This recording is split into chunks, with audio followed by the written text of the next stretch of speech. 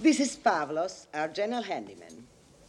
He's really ugly, isn't he? Don't be afraid to say so. Can't understand you anyway. He speaks only Romanian.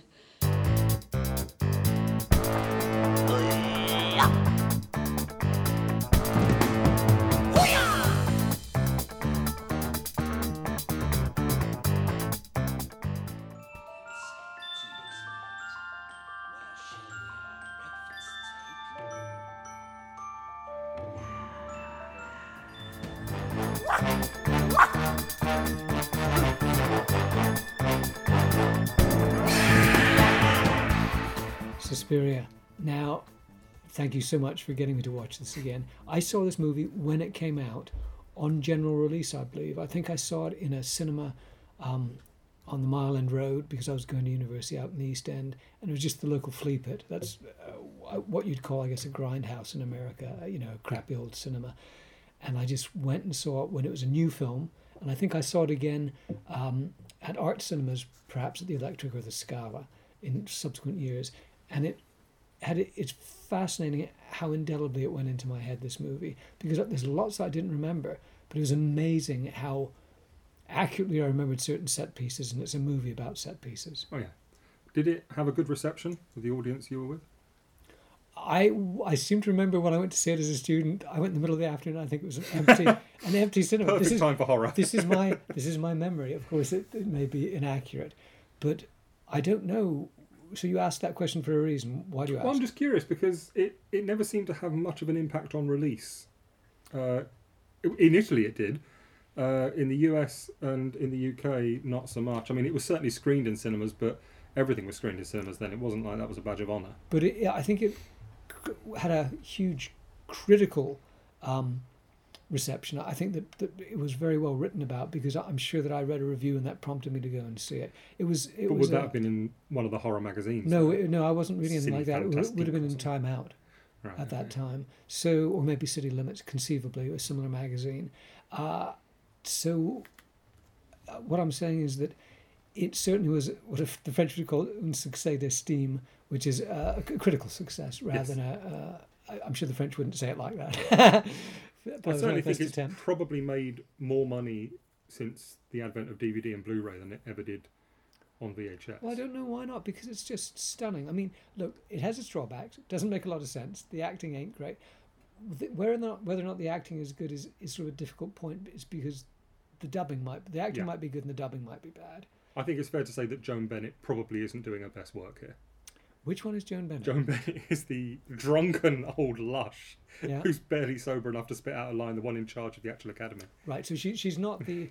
the one who has a close-up of her eyes that just looks so ruined, and that's not part of the script. But she's not the very masculine sort of subordinate... That's Alida Valli. Wow, yeah. You know all the names. These are... Well, Alida Valli, the more German... I think it's... Look, I want to say I think this is an amazing film and everybody should see it. It's not necessarily an entirely coherent or normal film, but that doesn't matter.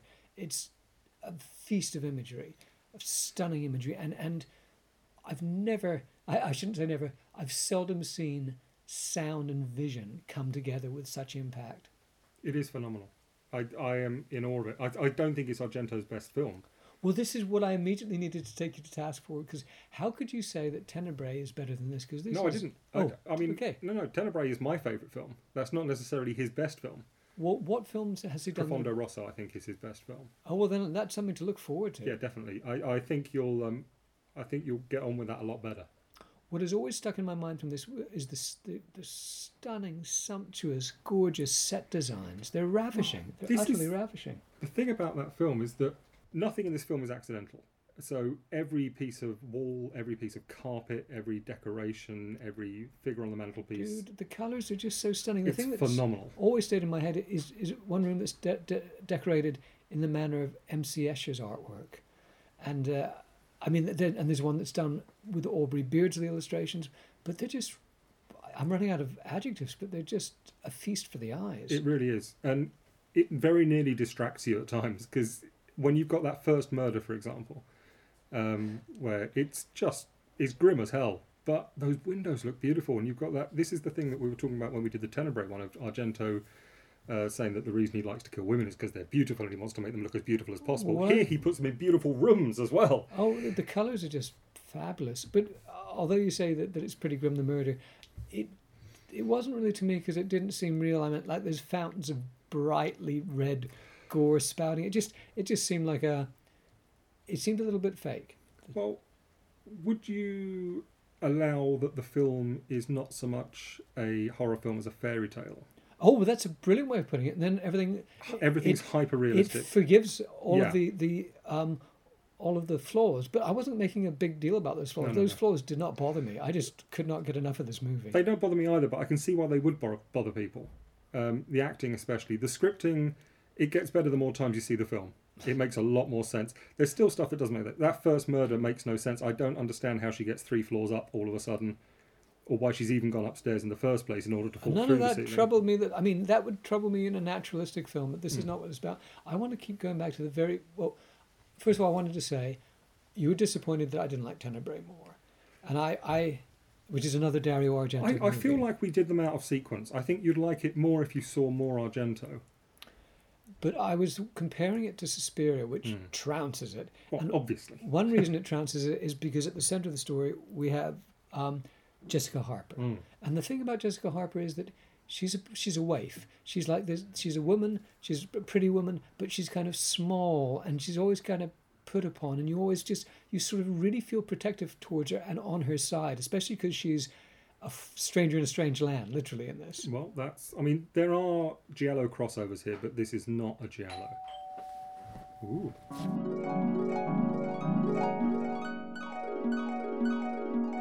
Now, Jessica Harper was somebody who's not very famous, but she's in 3 movies that, that we know about, that we kind of love. She's in this, she's in Phantom of the Paradise, and she's in Shock Treatment. So she's kind of a cult movie goddess to us. She is, but she doesn't get a lot of credit for that. Nobody seems to bring it up often. But she has a really great quality because she's sort of pretty and petite and spaced out, and she looks like she's going to be a victim. All of which are perfect for Suspiria, and it really gets the audience invested. At least it got me invested in it. And she's at the centre of the story, and she's in almost every scene. Whereas Tenebrae is about this male author to whom I never warmed, and the movie's about him. So the movie's kind of doomed from that point of view. Tenebrae has a twist which requires it to be about the male author. Yeah. So I understand from a plot structure point of view why it had to be, but that's one reason that movie just can't work for me or ever be as good as Suspiria. But also, Suspiria is like this flamboyant work of genius. It is. The other thing with Jessica Harper is that Argento deliberately wanted all the ballerinas to be childlike and childish. So the idea is it's like being at school, in that these are very innocent, childish people that you then care about more for that reason. Yeah, when So they overact. So I mean, in terms of when she first goes in for her first ballet lesson, it's can anyone lend her a pair of shoes? And there's that I can't remember, Marta, I think it is, who goes on about people called Susie are snakes. Oh, well, she says Susan and Sarah, people who have names with S's, are serpents. It's just there's a lot of ludicrous stuff in here. But it's funny what you said about childlike, because I made this note that it says, we go into a locker room full of ballerinas changing, but no nudity. Very restrained. So he's obviously going for a sense of innocence there. Argento's not really ever been much one for nudity. That came a lot later once he started casting his daughter in them. Well, that's so weird. Yeah. I mean, look, they're both happy. It's consensual. Let's just... Anyway, that's just for a discussion about one of those movies. But here we are on Suspiria, which is a masterpiece which stars Jessica Harper. And I want to go back to the very beginning of this film because it's so compelling. She lands... In my memory, this was set in Rome, but it's not. It's set in Germany. Well, just another thing to say about the beginning of this. You said when you first saw it, you saw it at the cinema. When you saw it at the cinema, what was the opening of it? Did it have the animated opening with the letters made out of what looked like human hearts, with no narration? I can't remember. Unfortunately, that's the opening I first saw, which doesn't include the voiceover of Susie Bannion has arrived in Germany to go to some prestigious school. None of that's there. So the opening of the film is... It's a cold opening. My God, is it a cold opening? I mean, but the same it does footage. you no favours. It works really well. Which one works really well? The one with no narration? Yeah. I think the narration is too much of a shortcut. I think it Although it does alienate you, I won't deny that. Well, the voiceover was probably added for exactly that reason, to give a bit of explanation, and you're saying it's better without it. No, it's just Argento not able to set up a story. That's he's never been the strongest when it comes to But writing. she lands at this airport, which is notionally set in Germany. But the point is, she's coming out of the customs area with a bunch of other people, and instantly this movie is trippy and compelling and unsettling. Like, there's this woman in red who walks past her and goes out the door, and you just sort of think, wow, that's kind of cool. But from the very moment she's sort of walking along and looking at this airport, it's night and it's sort of fluorescent light, and she's sort of spaced out, and she seems a little bit upset. And in my mind, I created an explanation for that, because maybe she was expecting to be met. She certainly seems off balance, doesn't she? She was. What happens is the people in front of her, as they step out through the doors, they just vanish into darkness. So it's a really well shot in that it's very well lit. The moment they're out the doors, they're get shrouded by darkness and they're gone, and then the doors shut and it goes silent again. Every time the doors open, you get that music again, Goblin kick in. Well, now, I have to say something about Goblin. I've always been a huge fan of people like Ennio Morricone, and I always second-rated Goblin. I always thought they were just not that good. And like when the Goblin album turned up, or people banged on about Goblin, I would sort of just regard them with contempt. The Goblin music is so good in this. It's so fantastic. I was so wrong.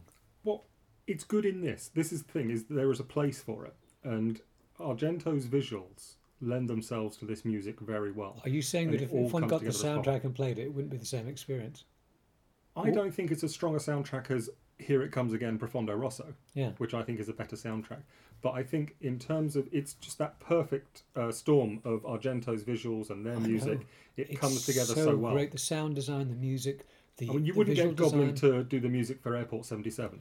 They're, by the way, they're credited. Apparently, I think you said they're credited different every time. In this movie, they're credited as the Goblins. The Goblin, yeah. No, Goblins plural. Yeah. Okay, the next one is the Goblin. Then I think it's hilarious. But anyway, however they're credited, they're amazing. So she's walking. We're still in the airport. She's walking out of the airport, and she comes to this sliding door as she steps out into the night, and this gust of wind hits her, and like, it's instantly kind of scary and off-putting and supernatural. Like, this gust of wind just stirs her hair, and as she steps out, we see the mechanism of the sliding door. He cuts to that, sort of whispering shut, and instantly we're kind of in this perturbed world where we're not at ease anymore. And there's a storm is lashing the airport, and she's trying to get a taxi, and the taxis are all driving past her, and she's in this hammering rain, and she can't get a cab, but she finally gets a cab. And then there's this most amazing shot I've been dying to talk to you about. The cab drives off in the pouring rain within it, and the camera pans away to a river, and the river is this raging torrent. Yeah. So you can fake rain on screen, but you could not fake that raging torrent. Did they just get... I mean, they needed a storm for the opening sequence. Did they just get really lucky? I don't think they did. I think what it is it's quite a narrow drainage point, and because they had 2 fire engines on her anyway, spraying, the water's got to drain off somewhere. So I think it was just purely a question of if you spray the other side of that sluice gate, it just comes pouring through. But I don't know that for sure, because I just know they had 2 fire engines. To me, it looked like a huge, real storm. You don't get that lucky. But it's a lovely shot, isn't it? It's an amazing shot, because the roiling water, it's a suggestion of these forces, turbulent forces, which is what the movie's about. And what helps it is the lighting, again, which it's hard to put into words because this is a very visual film. This was the last film shot on Technicolor, I believe. So it's Eastman Color film with a Technicolor print process. In this film is so... When I think of these saturated bright reds and blues, it's just ravishing. And again, he doesn't make it easy for himself. Some of these shots are phenomenal. There must be twice as many lights as you need. I have a question for you. Yes. This is just after the bit we discussed when they're driving through the forest and it's illuminated by lightning. But what I was going to say is that there's this flash of lightning that lights up all these trees. Shadow on the tree. Yeah, what is the shadow of? It's a witch. I couldn't really see what it was. But this happens a couple of times. There's also in the blood that's dripping on the floor after the first murder. There's a witch in the blood there. Which when you say witch, like a classic. No, it's a very what's the word? But it's not a witch in a pointy hat, is what I'm saying. It's not far off it. I mean, you got to pause it and have a look at these things. There's a great shot of Argento. In fact, I think there's footage of him on set drawing the witch in the blood.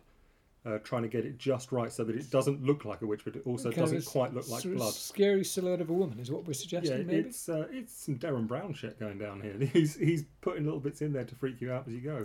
Well- Another one I really like, which is far less subtle, but actually, in this, as always with these, we do a few films at once. And we've also done The Craft, which is a witch film. It's an interesting witchcraft movie to set beside this, yes. There's a sequence in The Craft where a staircase banister rail turns into snakes. Yeah. And I don't know if you noticed the banister in the front of this place is snakes. All those banister rails, it's a It doesn't snake turn into motif snake. going on. It's It been doesn't, designed as a but it's been snake. designed that way. And visually, I find it hard to believe that that's not a deliberate homage on the part of The Craft. What I wanted to ask is, I've written trippy. It's very trippy, this movie. I mean, the visuals are extraordinary. And again, the Goblins soundtrack. As she's arriving at she's a ballerina. I don't know if we mentioned that. Who's going to a ballet school in Germany. She's arriving at this school, which is the most amazing Art Nouveau kind of building. The music, which is pounding, and it's extraordinary hypnotic music. Just say, witches. Yes. It's just wonderful. Witch. Yeah, it's just maybe it's just a singular witch. It's just great. It is great. And that building you're talking about is based on a real building. Wow. It's a shopping centre, I believe. It's from that. But what I always liked about it was when I first saw this film, which was early 2000s, no, like mid-90s, I was working at Chessington World Adventures, which is a theme park. And our offices for our department were in an area that was called Transylvania. And the whole thing was made out like an old German village. Right. But the front of our office was almost identical to the front of that school. You must have loved it. I know, I adored it. I loved working there. We had music all day. And every 30 seconds, the vampire ride would go past and people would scream. Genuinely sort of Eastern European, that kind of architecture. Perhaps even Germanic. Yeah. I mean, the only difference is that Argento's gone overboard with the colour, but that's only because it's pink lit with don't red. stop going overboard. I love the colour in this. Well, this is the thing with the blood, is the blood is not meant to be realistic blood. That's fine with me. Yeah. I'm very happy for it not to be realistic. Yeah. But So the fact that it's extremely red is no different to Hammer blood. but it's even less realistic than that. But what I wanted to say is I mentioned MC Moritz Cornelia Escher, the artist, and whose designs have been evoked in this. Also, I'd say Gaudi, the Spanish architect. Some of the interiors remind me of him, but basically it's crazy Art Nouveau. Most Where are of you it. seeing the Escher in here? Oh, if we went through it, I could show you. It's one of the rooms. Okay. It's a fairly white room. Oh, is it the wallpaper which is like ducks in two directions? Yeah, absolutely. Yeah, well, I see what you mean. Yeah, okay. That's what we call tessellations, and elsewhere Well, I too. would have there's said bits. the main hall. I would put down more of a sort of Mondrian kind of. Yeah, look. but there are bits where it's actually very clearly based on Escher designs at several points. It's beautiful. Just like those Aubrey Beardsley bits. And also when she asks this, she's got the world's least friendly taxi driver. It's hilarious. She asked to go to, I could be wrong, but I thought she said Escher Strasse, but it might be Asher Strasse. Yeah, it's Esserstrasse. Oh, okay. It's not more. It's Cornelius Escher Strasse. Then never mind. I'm just looking through my notes. Oh yeah, I've written banal, silly dialogue and bad acting. Not Jessica, although it could be bad dubbing. Gorgeous sets, and we're leaping way ahead here. But there's one line in this which I think has. When I heard it, I thought I used to quote this line, and it was "Poor Daniel, torn to pieces." And said in this flat voice. It's when the blind man gets ripped apart by his dog. Again, this is Joan Bennett. I mean, she is. No, it's one of the ballerina girls talking to Jessica. We can have a bet on this, but I'm sure it is. I'm almost certain it's Joan Bennett. Okay, what can we bet on this? What do you have that I covered? You can have the Blu-ray. Okay, you're on. I've got to buy a different one. Anyway. You're on. No, it's because there's a bunch of ballerinas sitting together, and then poor Daniel torn to pieces, which is just bad dubbing, but it's so funny. It was a great line, which has stayed with me over the years. Poor Daniel, torn to pieces. Incredible. There's a sequence at the beginning, again, I mean, we're still on this bloody car journey, but what we were talking about, the rain. The rain in one sequence is lit with 3 gels, and you get red, yellow, and blue rain. This looks movie's so and this beautiful. is shot black on black. I mean, it's just phenomenal. The movie is visually stunning, as you will have gathered, and it completely knocked me out. But also, as we say, the sound. This is a milestone of cinema. I mean, I'm sure that the sort of people who were custodians of the noble cinema of the 20th century wouldn't acknowledge it. But it's one of the great movies. If you'd had a chance, I'll leave you the disc actually, because if you get a chance to watch the restoration featurette and have a look at the untouched pre-Technicolor film that was just shot as raw, you'll see just how complex the lighting is. And then the moment they put it through that Technicolor process, the whole thing comes to life. So in fact, on set, a lot of the colours are quite muted. That main hall, the foyer of the Dance Academy, which has that blue velvet I know, walls, blue velvet. it's not even blue. Is that because it's blue on camera, on film, but the colour itself is more of a purple reality. I've always been floored by familiar scenes in movies, and then when you see a documentary that's shot in the same set, it just looks completely different because the lighting's different, the film stock's different, the angle's different. And this is the skill. And this is something which certainly by Tenebrae, Argento had lost. But certainly with Suspiria, and especially with Deep Red. I'm glad you said that, because I think this is so much better than Tenebrae. I'm glad that you acknowledge that too. Well, the effort and skill that goes in.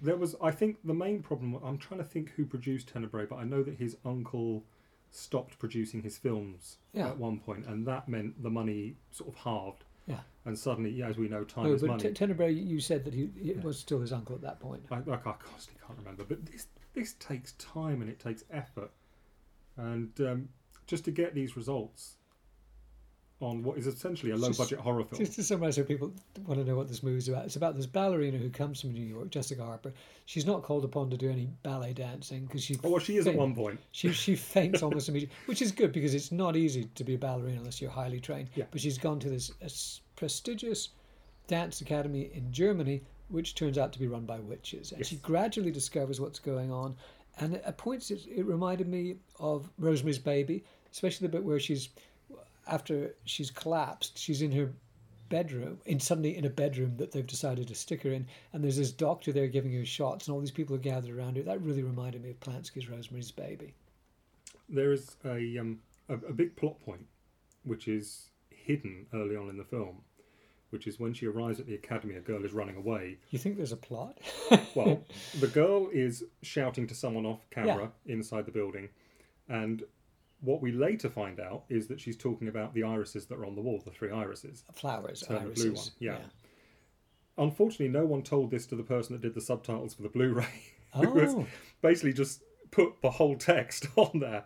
So it's a giveaway. Yeah, it really spoils it. Because it's supposed to be a bit like a kind of blow up or blow out kind of thing, where you go back to something and discover a hidden meaning, which is crucial to the plot. Yeah. So at the beginning... Which, again, I mean, I said earlier, don't call this a giallo. It does annoy me that Suspiria gets clumped in as a giallo. Or gialli, to use the plural, generally aren't supernatural, are they? Well, yes. That does happen. Why is this not one? Enlighten me. Because this is a horror. It's a supernatural horror. There's not much of a mystery here, hurts. but the elements are all there. You've got this. You've got the testimony oculari. You know, she's seen something, but she can't quite figure out what it is. She's a stranger in a foreign land. She's an artist. Giallo is more of a whodunit than this. Yes, and really, there's not much question of whodunit in this. No, it's a whole bunch of witches. If anything, it's a whydunit. Yeah. It's like, what the hell is going on in this film? I've also written down every ballet school should have a room full of barbed wire, which I'm sure you'll... Well, I mean, this is baffling, isn't it? It's not even barbed wire, it's razor wire. Yeah, is that what it's called? Yeah. Well, there's a sequence in which Jessica's trying to escape, and she has to escape through a series of rooms, one of which is... No, that's not her. Oh, is it the other girl? Yeah. Oh, yeah, sorry, forgive me. That's all right. And she's trying to get out, and she stumbles into this room, which is full of bales of razor wire. You got to keep it somewhere, I guess. And again...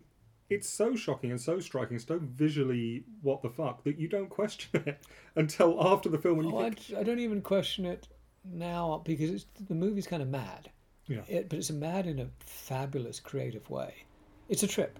It reminds me of Roger Corman's Mask of the Red Death, which was photographed by Nick Rogue, in which there's a series of coloured rooms. I think that would be an interesting movie to set. But if anybody's... We're thinking about doing... recommendations for companion viewing, films that sort of illuminate each other. That might be an interesting companion piece to this. Well, shortly after, the next film that Argento did was, and Christ, I can't think of the bloody name of it. It's the second of the Suspiria films, because it's a trilogy. You're kidding. The name of it has just well, that's all right. Well, I'll talk about something so else while you're trying to think about that. Yeah. We're talking about many elaborate sequences with really elaborate art direction Inferno. Okay, great. So, but we've been talking about how amazingly detailed and painstaking and carefully designed a lot of these sequences are. But there's a bit where Jessica Harper is just talking to some dude who's a professor who's giving her some information about witches. Udo Kier. Great. But the point is, they're just sitting outside a sort of conference centre, and it's just shot with her head against the sky, silhouette against the sky, with the wind blowing her hair. And it's great because Suspiria, wind, this is all about sort of wind demons and air. So it's just a shot of a woman against the sky, of her face silhouette against the sky, but it's brilliantly done. So even a simple shot like that is full of artistry. That sequence with there's two professors, isn't there? That's One's called Professor Milius, which I thought was a hoot. What's that about, dude? I have no idea. I mean, this is just Argento, isn't it? Don't forget, all of Argento's films are based on dreams he's had. So, yeah, but I mean, John Milius is an American filmmaker, so what's that about? I don't think it's deliberate. I think it... Oh, well, who knows? Perhaps somebody will get in touch and tell us. Actually, it could be. I mean, Argento knew his shit. It's not like he didn't know much about film. But it's an odd one to name somebody after. Because he made thrillers. He made movies like Dillinger and The Wind and the Lion. Milius, he's not in this genre at all. So that's kind of spooky. I don't know what else to say except get this movie and just be completely absorbed in it. Maybe, have some kind of refreshments that will perturb your imagination and make you enjoy it even more. I think that this is a wild movie, and I love it. And oh yeah, the other sequence that I really remember, that bit at the beginning totally was in my mind. As soon as it happened, I thought, I remember this from like whatever it was, 40 years ago, right? Just checking the date on this. Suspiria, 77. So yeah, as old as me. 43 years ago. But the other bit I really remember is when Jessica's walking down the corridor and there's this evil polishing silver. Yeah, and this gleam. What happens is this shaft of sunlight falls on this. I thought it was a piece of crystal, maybe it's a piece of silver. And this evil old woman who's sort of the janitress, the cleaning woman at this ballet school, points the reflected light at Jessica and sort of bewitches her with it. And this light pours across the hallway, and you see all these dust motes dancing. And is it music or just sound design at the point? It's music. You get a witch on each one. It's just great. Yet again, Argento had a spray can of water with fine mist spray, which they sprayed to make sure they got the dust particles. Nothing is accidental in this film. It's magnificent, and I was encouraging people to, perhaps indulge themselves wherever it's legal with substances to enjoy it, but you don't need it. It's completely trippy in its own right. When they marketed this film, they had a slogan which was, the only thing more scary than the first half of Suspiria was the second half. Would you agree with that? Are all the things we're talking about from the first... Oh, I forgot to mention there's a big sequence where they've got an attic full of maggots, right? Yes. And there's this horrible close-up shot of this woman's shoes crunching on the maggots, which reminded me of an episode of NYPD Blue, in which there's these niche porno tapes about cute women in big boots stepping on insects. It's not very nice. In NYPD Blue? Yeah. Okay. It's true. It was in the TV show. What do you suppose the motive is for attacking Daniel? Well, Daniel, what's happened is Daniel is the piano player at the ballet school. He's blind. He has a very nice dog who's a German Shepherd. And the German Shepherd bites this little blonde boy, is alleged to have bitten this little blonde boy. Yeah, this is the thing. It's very clear that because it's that housekeeper again with the boy. Yeah, and he's obviously evil. He's basically Damien, right? It's like they've set Daniel up, but I can't work out what their issue was with Daniel. The way I read it, this is not a big deal, folks, but what I thought happened was that the kid was tormenting the dog. The dog barked at him or maybe snapped at him, maybe even bit him, but it's all the kid's fault. But then they fire Daniel, and then it's vengeance because his dog dared to bite the little blonde kid who's, he's major witch child. Like I said, Damien. So I just thought that was what that was about. But the sacred child had been bitten by his dog, so that he had to die, obviously. Poor Daniel, ripped to pieces. Oh, dear. How do you feel about the bat? That couldn't have been a real bat, could it? Okay, so you felt it was a real bat. Well, no, because it looks like... Here's the thing about this bat. A bat comes into Jessica Harper's room and it goes flapping around the room and gets in her hair. And she eventually, rather cleverly, throws a towel or something over a sheet. Then she takes this stool and she smashes it flat. And it's hilarious. But it's hilarious because the bat, you can't see any strings on it or how it's working, and it was really convincing, but it doesn't look like a real bat because it's way too fat. Like it's sort of like a cartoon massive. Bat. Oh, is that because there's a mechanism inside I think it's an air bladder. Ah, that makes sense. But it's weird, isn't it? Because you look at that bat and then you look at the bats in, say, something like Abominable Dr. Phibes, and you think, okay, you can do a realistic bat. The trick is not to make it fly. The moment it flies, it loses all reality. So Wasn't this bat flying? Well, yes, but that's mainly done with lighting. Mostly you see it flapping across the floor. That's the bit that sticks in your memory. Yeah. You can So do a it's bat effective. if it's a fat bat. Yeah, so I thought that's a really well done bat, but it was like a kind of cartoon bat come to life. It did, so that I didn't mind her smashing it, because I even felt sorry for the maggots. I didn't feel sorry for this bat because I never thought it was real, but I thought it was really cool. And one other thing, which cropped up in Tenebrae, which you dismissed as Yeah, piffle. At the end of Tenebrae, you've really and got it in for a me on sculpture Tenebrae, haven't you? falls Oh yeah, that was and dreadful. kills the villain. And I said it was art being used as a weapon. And at the end of this film, she takes one of the feathers from the peacock sculpture Yeah, and kills the head witch with it. yeah, great. Get used to this. Yeah. There's a lot of art being used as a weapon in this film. Well, I love this movie. It was so great to see it again. I just want to see it. It's basically a sort of music video, a 90-minute music video, and it's an extraordinary one. Have you ever been tempted to watch the reimagining that came out a couple of years ago? Well, it came up when I was looking for it on IMDb, and it's got Chloe Grace Moretz in it, and the music's by Tom York. The answer is not particularly. If it had been on at my local cinema, nothing could have kept me away, but I wasn't going to seek it out. Not even the 3-hour running time. Look, I had no idea. No idea at 3-hour running time. I think I gave it about 8 minutes before I thought, you know what, this isn't for me. Yeah. Which is a shame. But there is supposed to be a manga version of Suspiria coming soon, which has got Argento's involvement, so that'll be interesting. Well, nothing can top this movie. This movie, if you don't like horror movies, that doesn't matter. If you just like cinema, you need to see this film because it's amazing. And unfortunately, because nothing can top it, it came too early in Argento's career for him to go anywhere else. Once you've reached this height, there's not much further you can go. I can understand that. And it's a it's not a naturalistic film, it's not a logical or rational film, but it's just a visionary film. It is a visionary film, and I recommend it very highly.